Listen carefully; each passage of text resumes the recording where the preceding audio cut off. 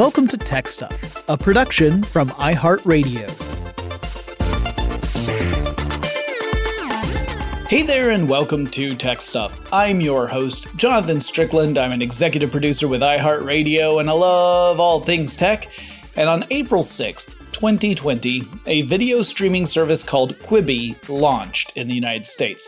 Unlike streaming services like Netflix or Hulu, Quibi's content is short form, though extremely highly produced.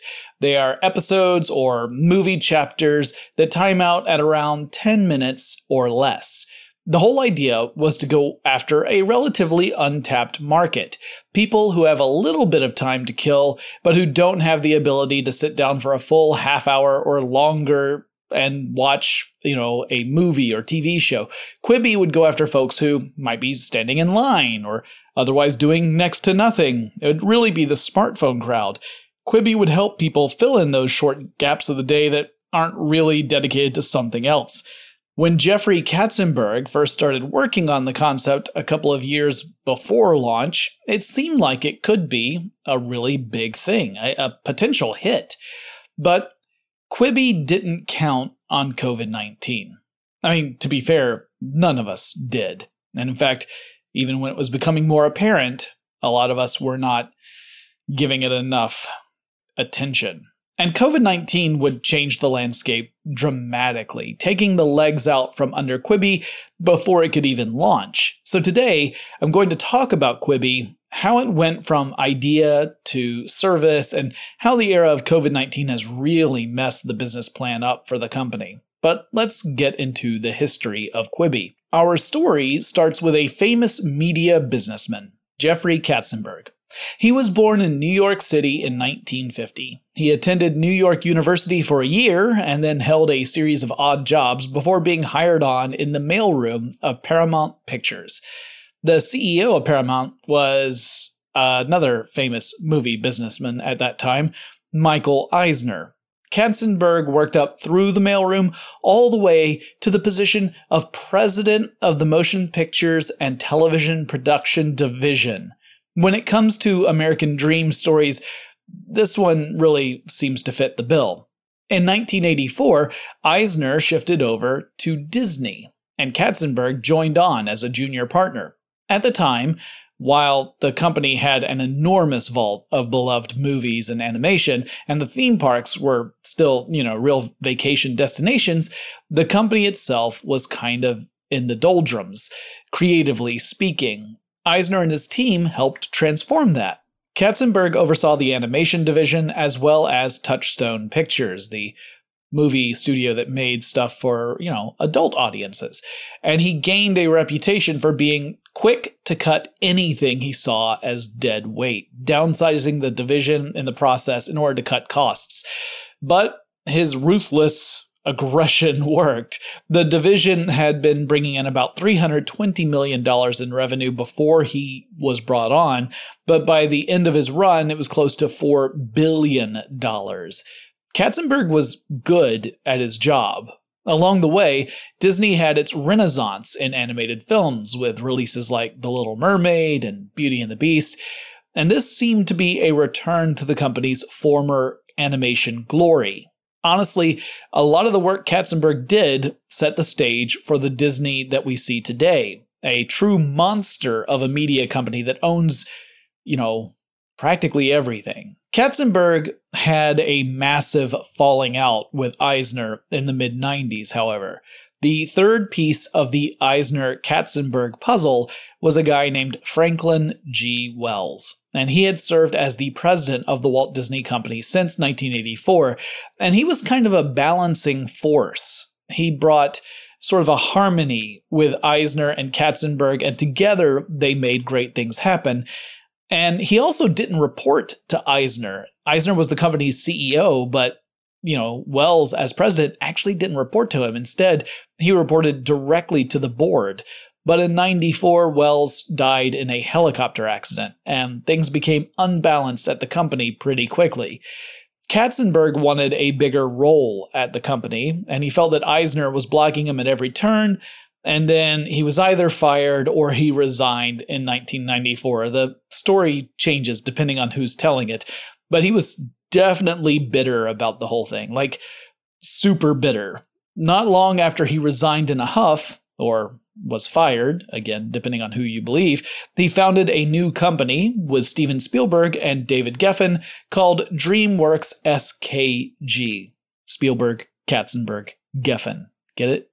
And it would be a new animation and live-action film studio. Katzenberg was determined to repeat the success he had at Disney and then beat them at their own game. If you've seen the film Shrek, you will have seen some of Katzenberg's bitterness built right into the movie. The movie has a sequence in which the villain's plans for an amusement park that lampoons the Disney theme parks plays a role, and it was definitely a jab at Disney. Very mature. Anyway, DreamWorks produced several hit films, though I would argue they aren't quite the classics of the Disney Renaissance animated films, but that's a discussion for a totally different podcast.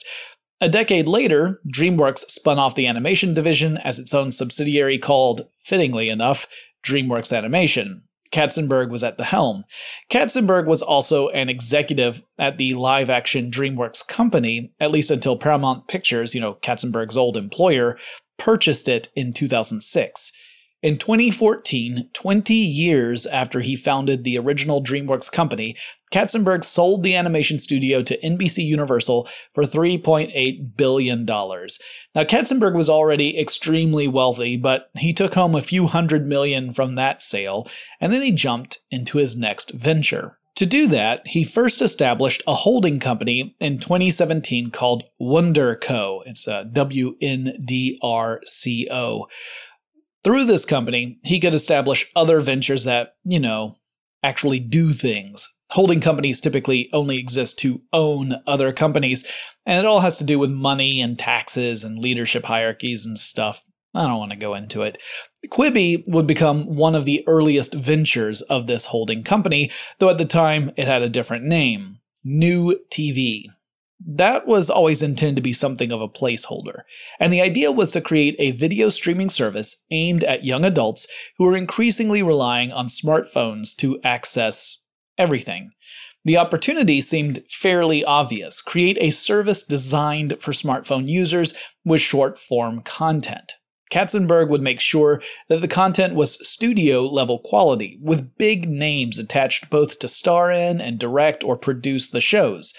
But the stories would be designed to play out in the time it takes to, say, wait in a line to order at Starbucks, or ride a subway train, or whatever. It would fill a niche that other services didn't quite hit. Stuff on Amazon or Hulu or Netflix was long form for the most part, requiring longer viewing times, and the short form stuff on services like YouTube tends to be a few, or sometimes several, steps below studio quality productions. So it seemed like a pretty solid bid. There were a lot of things Katzenberg was going to need to do to make this idea into a real business. He was going to need investment money to get the ball rolling. He was going to need someone to serve as the leader of the business, a CEO for the company. And he was going to need to establish agreements with studios and filmmakers to produce content for the service and advertisers to support it. So while New TV would spring up as an idea in 2017, it would take a little bit longer to become a reality. Now, one of those three tasks, finding a leader, Katzenberg would check off in early 2018. That leader would be Meg Whitman, another famous entrepreneur in tech. So we need to hear a bit about her story as well. Whitman was born in 1956 in Long Island, New York. So we got a couple of New Yorkers here. She attended Princeton and Harvard. She earned a master's degree in business administration, and then she went to work for Procter & Gamble in the brand management division in 1979. She got married and relocated to California in 1981 and joined the consulting firm Bain & Company, where presumably she fought Batman. Wait, I'm sorry, I'm being told this is a different Bain. It's spelled differently in everything. Okay, that's my bad. In 1989, she became the Senior Vice President of Marketing of Consumer Products over at the Walt Disney Company. So from 89 to 92, she worked as an executive at the same company as Katzenberg, though they were in very different divisions of that company. Katzenberg over in the studio side and Whitman over on a strategic planning side. Whitman did say that part of her job was to keep people like Katzenberg contained inside a box, and Katzenberg hated that. That was in an interview that they gave at South by Southwest in 2019. From 92 to 98, she worked as an executive or leader of a few different companies, including some that were difficult to manage.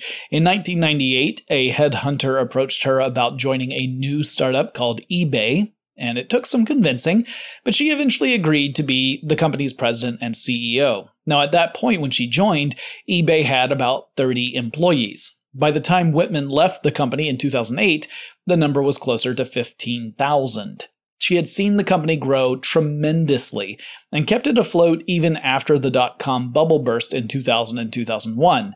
Oh, and also while at eBay, Whitman would join the board of directors of, drumroll please, DreamWorks, bringing her back along with Katzenberg. After retiring from eBay, Whitman turned her hand to politics. She ran for governor of California in 2008 and spent millions of dollars, including an enormous amount of her own money, on her campaign. She actually broke the record for campaign spending in the United States in the process. She got the Republican nomination for governor, but ultimately lost the election to Jerry Brown. In 2011, she joined the Hewlett-Packard board of directors and became the president and CEO of the company. 4 years later, she was in charge when HP split into two separate companies. One of those was HP Incorporated, which encompassed the consumer products division like printers and computers, and the other was Hewlett-Packard Enterprise, which is a business-to-business company offering products and services to corporate customers. Whitman made the move over to HP Enterprise and served as CEO until she announced her retirement in November 2017, although she wouldn't actually step down until the following February. In late January 2018, news broke that Meg Whitman would become the head of Katzenberg's new media company, then known as New TV, and she would also be the first official employee of that company, and officially started work in March 2018. Katzenberg would serve as chairman of the board and a bit of a busybody. At that same time, news outlets were reporting that this fledgling startup had a pretty massive goal for raising investments to the tune of $2 billion with a B dollars, a princely sum. We call startups that reach a valuation of $1 billion unicorns. Katzenberg was looking to make New TV a unicorn right out of the gate. And this is probably something that I should cover for a second. Valuing a startup is a very tricky thing, largely because startups frequently can go months or years before having any real means of generating revenue. So they stay in business by raising investments over and over again. A brand new company may have nothing to sell, which means there's no way for money to come into the business. And the goal is to get to a point where you're either bringing in revenue, or more specifically, you're bringing in enough revenue to both cover all of your operating expenses and still have some left over, what we would call profits. But a lot of startups have no means of bringing in revenue right away. They may be based around an idea that is compelling and exciting, and that could potentially bring in a lot of revenue down the line, but it will take time to execute upon that. And in the meantime, the startups still have operating expenses. They have to pay employees and spend money on office space and stuff like that. So the challenge for a startup is to convince investors that the idea is solid and a moneymaker in the long run, and that the people in charge are capable of taking that idea and making it a reality. The investors can pour enough money into the startup to foot the bill for operating expenses, banking on the bet that this will pay off in the long run and that they will get a big return on their initial investment. Or they could just really hope that the company gets bought up by a larger entity and everyone gets a big payout just for coming up with a really cool idea. A media company in particular is a really expensive endeavor, especially one that's aimed at producing original and exclusive, highly produced content. So while $2 billion is a truly enormous amount of money, it was also not exactly an unrealistic need. If New TV was going to launch a new streaming service with a broad variety of original programming, much of it studio quality production, and backed by known entities in the entertainment industry, it was going to cost a lot before the service ever became available for customers. And so Whitman and Katzenberg began to have a lot of meetings with potential investors, and those meetings paid off. I'll explain more after this short break.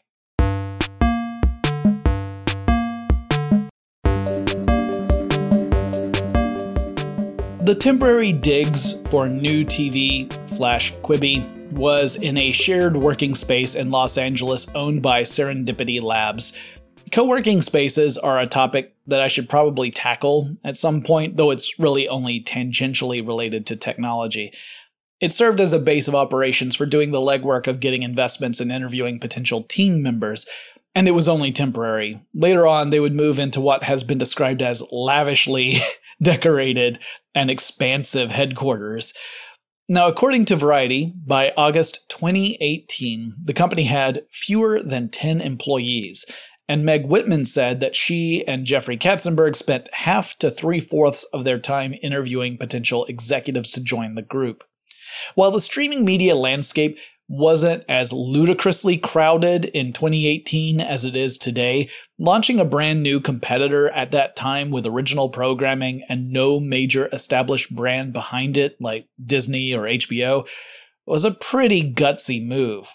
When Katzenberg and Whitman started looking for investors, I'm sure they frequently had to dismiss the argument that their service would have to compete against Netflix, Amazon Prime, Hulu, CBS All Access, YouTube Premium, HBO Now, not to mention numerous other services. But their sales pitch was that this new service would really focus on the mobile market. The content would be made with smartphone users in mind from the beginning, not just in the length of content, but in the actual way it shows up on screen. It was going to be optimized for the mobile experience. As long as the content was good and the experience was compelling, they argued, it would work. It would scratch an itch that people had, even if they didn't know they had it. And it wouldn't require viewers to break up a movie or show into smaller chunks, because that had already been done for them. The content on this service would already be in those small chunks. Still, it had to be a tough sell. And heck, it's not like no one had ever tried something like this already. I mean, Verizon had spent more than $1 billion launching a service called Go90. This service included original short-form videos, as well as licensed content from network television. The service was free to Verizon users with the idea that advertisers would leap to be part of a service that was marketed to 25 to 35-year-olds, and that's what would bring in revenue, since these folks were spending more and more time on their phones. The only problem was, it flopped. Verizon pulled the plug in the summer of 2018, and that, I'm sure, made Quibi's business case even harder to sell. Now, if it weren't for the fact that you had the pairing of Katzenberg, who had spent his entire professional career in media, and much of it in leadership positions, and Whitman, who had gained notoriety for taking a small internet startup into a publicly traded enormous company, I don't think New TV would have received an enthusiastic reception among investors. But the pair's expertise and business acumen were undeniable, and the list of investors grew relatively quickly. That list included a lot of established media companies. In fact, all the major studios would become investors. So that included companies like Sony, Viacom, Warner Media, MGM, Lionsgate, and even Katzenberg's old target, Disney. In addition, there were other companies investing as well, such as Liberty Global and Alibaba. All told, the first round of venture capital funding, which closed on July 31st, 2018, raised around $1 billion. Pretty impressive for a business that had no product yet. In addition to that money, the holding company WonderCo had secured $750 million of its own. Now, that was not just for New TV, though Variety reported that, quote, a good portion, end quote, of it was going into the venture. It wasn't quite $2 billion, but my goodness, it was a lot of money. WonderCo would be, quote, a significant shareholder, end quote, but not a majority shareholder in this company. Katzenberg was playing coy with the valuation of New TV. He declined to disclose how the company was being valued, at least publicly. The biggest investor of the group was actually a firm called Madrone Capital, which was headed by the chairman of the Walmart chain of stores, Greg Penner. One decision the leaders made early on was that New TV was not going to produce content itself. Instead, it was going to partner with established entertainment producers and license programming from them. Through these licensing agreements, New TV would cover the costs of production plus some. And it also meant that New TV would have a lot of different entities producing content for the platform, and that would help the company avoid having a production bottleneck. Katzenberg said in interviews that to have a successful launch, the service would need a lot of content, and not just a big quantity of it, but a variety of content as well to appeal to a broad spectrum of audiences. Some folks might be big fans of action, while others prefer horror or comedy or, and I hate to use this phrase, reality television. I'm something of a snob in that regard. Not to mention, I worked for a company that made reality television stuff, so I had a chance to see, how totally not real it can get, but enough editorializing. Katzenberg also stated that the licensing deal they had in place was, quote, highly, highly appealing, end quote, to entertainment studios. Now, I don't know any of the details of those deals, like whether or not there's an expiration on the license, meaning, some content might eventually disappear off the platform. If you've got a Netflix subscription, you're probably familiar with this trend. Honestly, I'm still upset that the sketch show That Mitchell and Webb Look disappeared from US Netflix streaming. But anyway, Vulture reported that the deals typically included the cost of production plus another 20%. So that's not bad. Now, at this point, the venture was still called New TV, and the plan was to launch by the end of 2019. That would mean building out the infrastructure, building the app itself, securing the cloud services, or building them, but my guess is that Quibi relies on a major vendor to host the actual service, licensing all the content for launch, figuring out the marketing strategy, and getting those advertising deals in place. As for revenue, that was really something that Whitman and Katzenberg actually had concrete plans for, which is a nice change of pace with startups. Typically, when I do talk about startups, the details around how the company is actually going to make money get a little fuzzy. In fact, I suspect a lot of startup founders are just hoping that a bigger fish is going to come along and scoop up their company, buying it for a ridiculous amount of money, and then some bigger company is then saddled with a service that might not ever even generate revenue. But this was not one of those cases. From the start, the plan was to offer 2 tiers of subscription service. One would be an advertising light option, kinda similar to how Hulu operates, where the subscription fees would be subsidized by in-app advertising. It would happen in between those short videos. The second option was to be an advertising-free plan in which subscribers would pay a little bit more, but would be spared ads. Generally speaking, Whitman said, her job was to focus on business strategy, while Katzenberg would spend his efforts on securing content. And they must have been working pretty darn hard. Whitman told the press that New TV was merely a placeholder name and that they would soon announce a new official name for the service. And sure enough, in October 2018, the new name was launched. New TV officially became Quibi. Now, the word Quibi, Q-U-I-B-I, is a combination of the words quick and bite, because that's what the content on the service is all about. Quick bites of content, whether it's drama or comedy or whatever.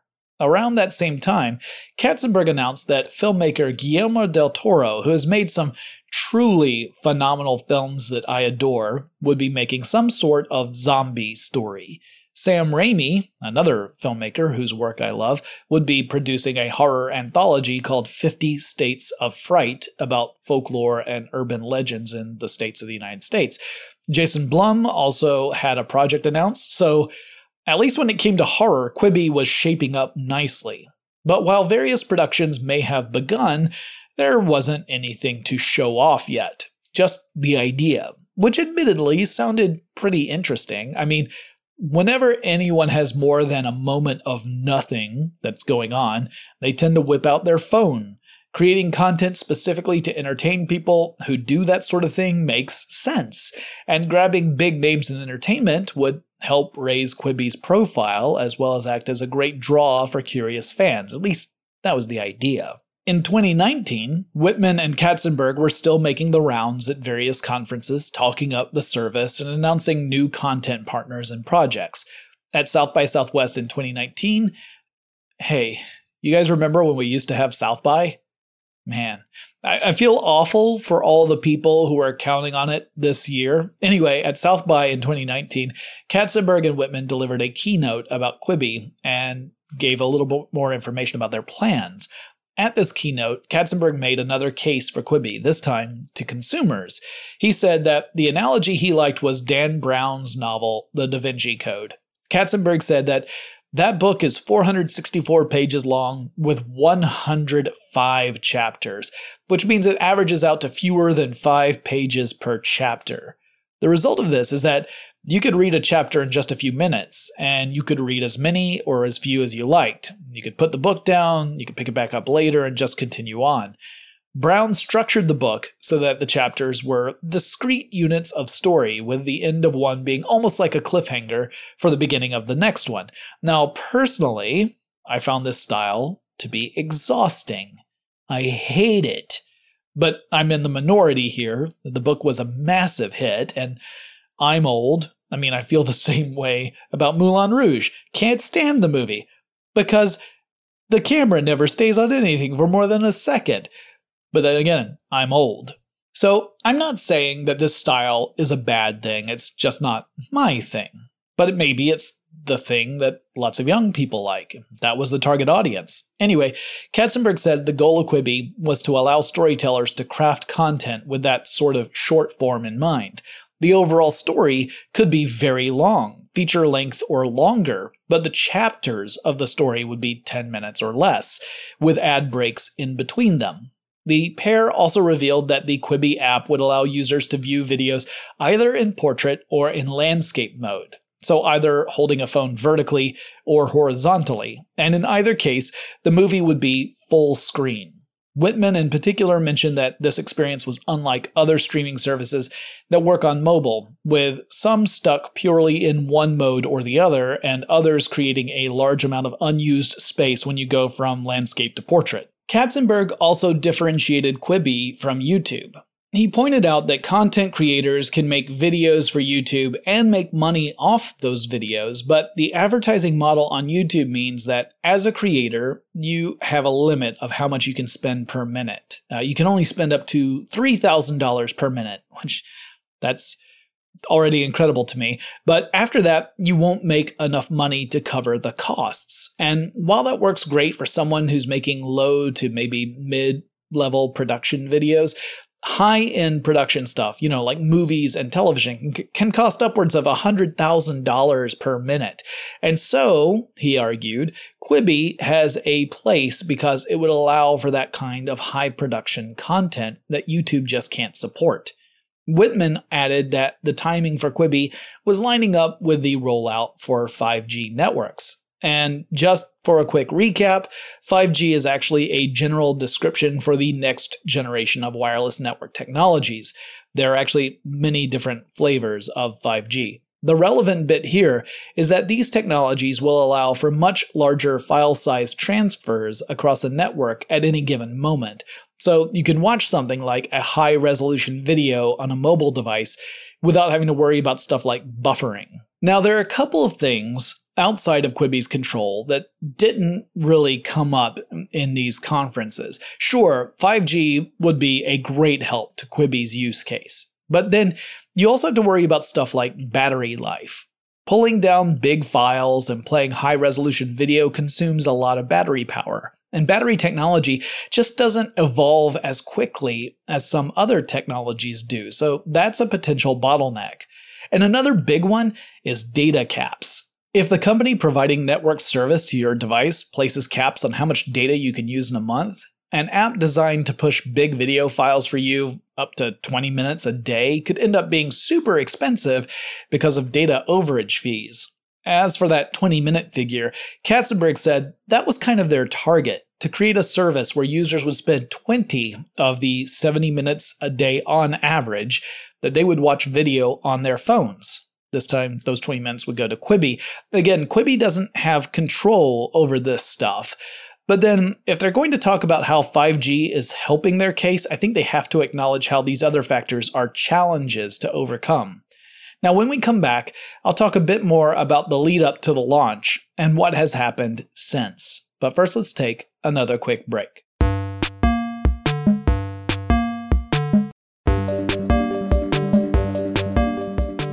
The content plan for Quibi was incredibly ambitious. The idea is for the service to launch a Lighthouse series every other week. A Lighthouse series is a prestige story consisting of several chapters that collectively would make the story feature length. So every other Monday, Quibi would launch a new series consisting of 10 to 15 chapters or so of episodes, each around 10 minutes in length. In addition, the service has news shows that update daily, clip shows that show sports highlights, documentaries, reality TV shows, competition shows, entertainment news shows, the list goes on. Katzenberg said the service would launch 100 new short videos on Quibi every week. So that means more than 5,000 per year. In fact, for the first year, the idea was to release 8,500 Quibis.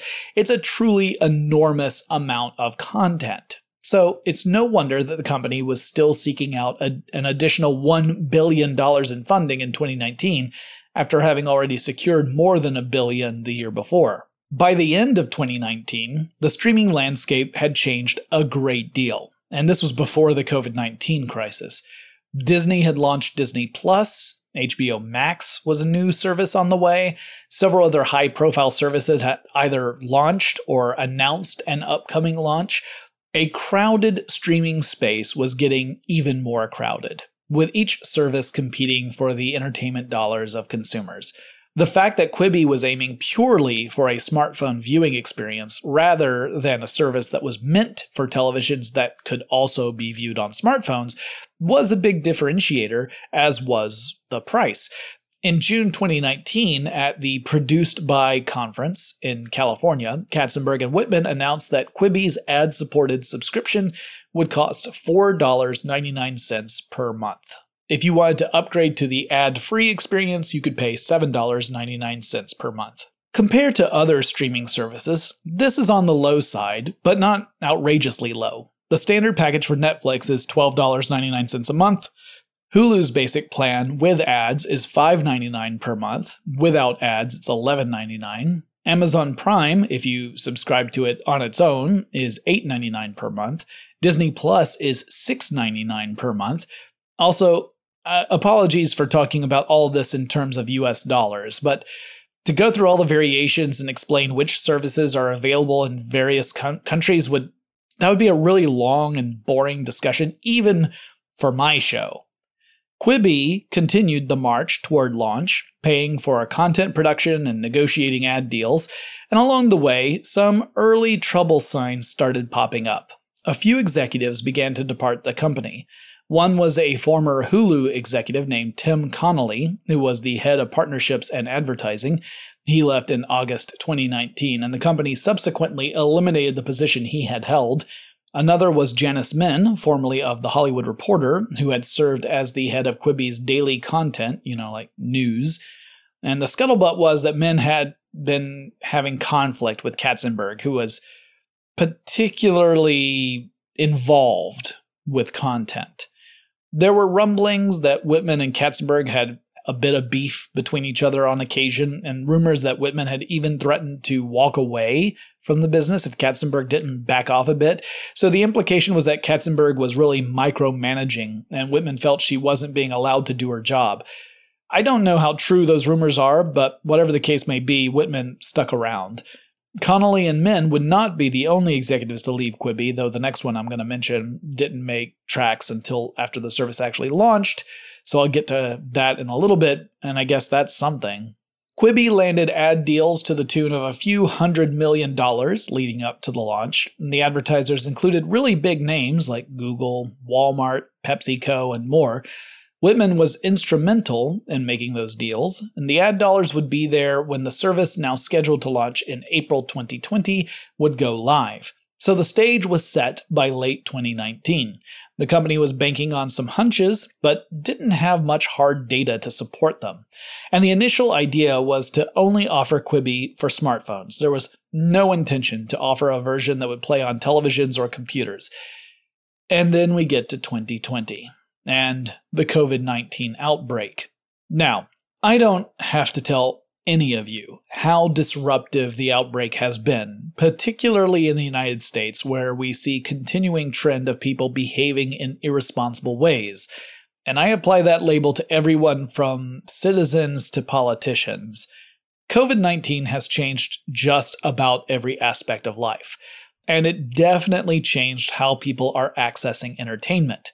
With more people staying home, there was less of a need to access stuff using a smartphone. I mean, we've got computers and TVs and game consoles and other stuff right there in front of us. I think a lot of us use phones because in our normal lives, that's the option that's open to us. We want stimulation and entertainment. We've got the phones with us all the time, so that's the solution to our perceived problem. In the olden days, before smartphones, we had to wait until we were at some sort of connected screen, whether it was television that was connected to satellite or cable or even an over-the-air antenna or a computer connected to the internet. Smartphone entertainment was sort of a matter of necessity once it was able to support it. Suddenly, Quibi's use case seemed less relevant. The nature of the game had changed dramatically and unpredictably, leaving Quibi's whole value proposition in question. The service launched on April 6, 2020, and it included a free 90-day trial with ad-supported service. Not surprisingly, a lot of folks downloaded the app when it first launched, nearly 3 million within the first 2 weeks. But the real test was yet to come. For 3 months, people would be able to surf Quibi and check out content. Would that be enough to hook them so that they would pay for a subscription once the 90 days were up? There was definitely no shortage of content. There were tons of options with big name talent attached to them. Some of it was written specifically with Quibi in mind. Some were adaptations that tried to work within the confines of Quibi as best they could. And that's no small thing. Shaping a story so that it fits naturally in 10-minute chunks requires a lot of work. Heck, I typically try and have the 3 big segments in tech stuff last approximately 15 minutes each, and I never want to put an ad break in the middle of a thought or concept if I can possibly avoid it. And that can be tough. I imagine it's got to be a lot harder when you're presenting a long-form story over the course of a series of short blasts of video. Before April was over, another top-level executive left the company. This time it was Megan Imbres, who was head of brand and content marketing. In a departing email, she said that post-launch was, quote, opportune time to transition, end quote. I imagine so. I bet it's getting pretty darn hard to land brand deals right now. The company saw the limitations of having the service only available on phones was going to be an issue in the stay-at-home world of COVID-19. So in May 2020, they released a version of Quibi that works on Apple TV, and a little bit later, they included the ability to send Quibi to a Chromecast device, which allows people who have Chromecast to play Quibi on televisions. This was a quick pivot to try and course correct for a world that was drastically different than 2019, when the potential for the service seemed, fairly relevant.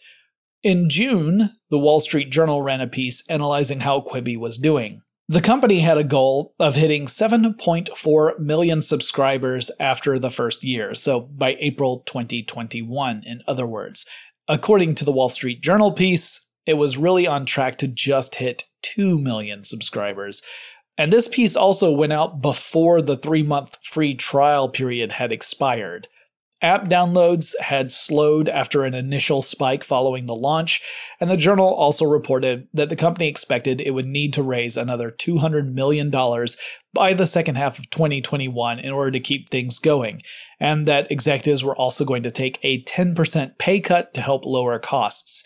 In addition, COVID-19 has thrown a monkey wrench on content production. It's a lot harder and riskier to produce Hollywood-level television and film programming, and so that fire hose of content might be dribbling out before the end of 2020.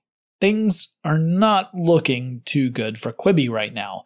The bet on the service might ultimately go south. I actually downloaded Quibi for the purposes of this podcast just to see what it's like to use. The feature allowing users to view videos in either portrait or landscape is called Turnstile. I can confirm that it works in that you do get full screen with no black bars, no cropping, but if you're watching it in portrait mode, vertically, then the app cuts off some of the stuff that's on either side of the frame. However, the idea was that filmmakers would take this into account when shooting the content for Quibi.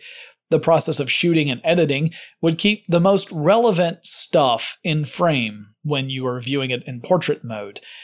And I think that's interesting from a filmmaking perspective. It means cinematographers and directors really have to think about the composition of their shots, filming them in both landscape and portrait, or editors have to make really tough choices when it comes to how they frame a sequence so that someone watching the program in a vertical orientation isn't going to miss out on something critical that's happening within the action of the story. I tried watching a couple of things. I haven't really found anything that really hooks me, though I have yet to watch an episode of Reno 911, and I very much enjoyed that show when it was on its run on Comedy Central, so I will have to check that out.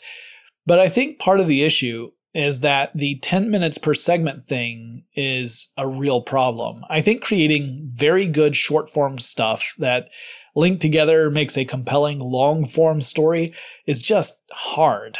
I think of it kind of like the general rule of fiction. The shorter the format, the more difficult it is to do well. So writing a good novel is hard. Writing a good novella is harder. Writing a good short story is even harder than that. And writing a truly great short poem is extremely difficult. I think the same thing is holding true for video content, and it's why I've always felt that tech stuff should just be as long as the subject requires it to be. Will Quibi be able to survive its slow start? I don't know. I'm a little doubtful. I mean, it is an expensive endeavor. There are reports that advertisers already want to renegotiate in light of lower app download rates. I mean, why would you pay premiums for impressions you're not getting? The content production side is still pretty shaky with COVID-19 going on.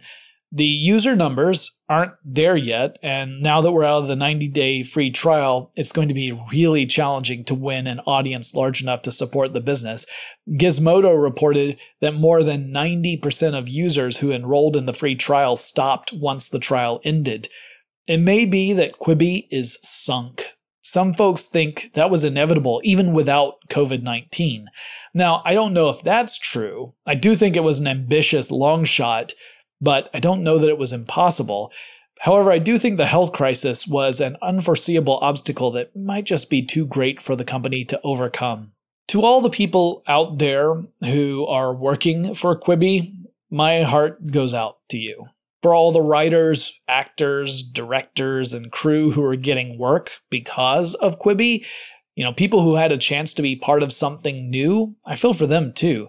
It is really hard to get stuff produced and distributed. It's just really tough. Out of every film or TV show you see, there are hundreds that never get made. So I hate to see any venture like this fold, even if I don't think it worked all that well. As for Whitman and Katzenberg, they'll be fine. The investors, they'll be fine too. It'll sting a bit, but let's face it, they're wealthy too. They can handle a sour bet that's not going to break the bank for them. But for all the people who are the rank and file who are working for this, that's tough. And I really hope things turn around.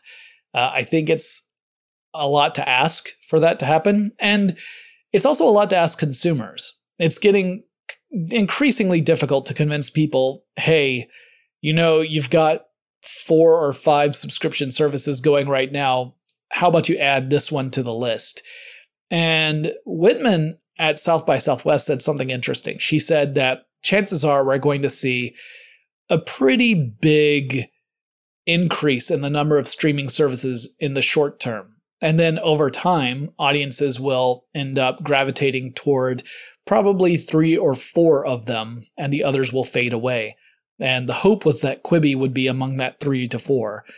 I think that hope is getting more and more unlikely as time goes on, but I hope that I am wrong.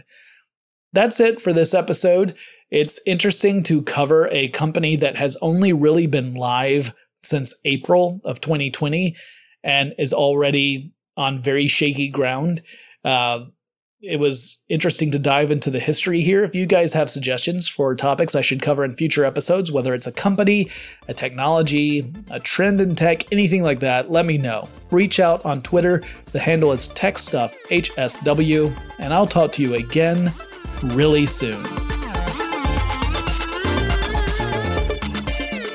Tech Stuff is an iHeartRadio production. For more podcasts from iHeartRadio, visit the iHeartRadio app, Apple Podcasts, or wherever you listen to your favorite shows.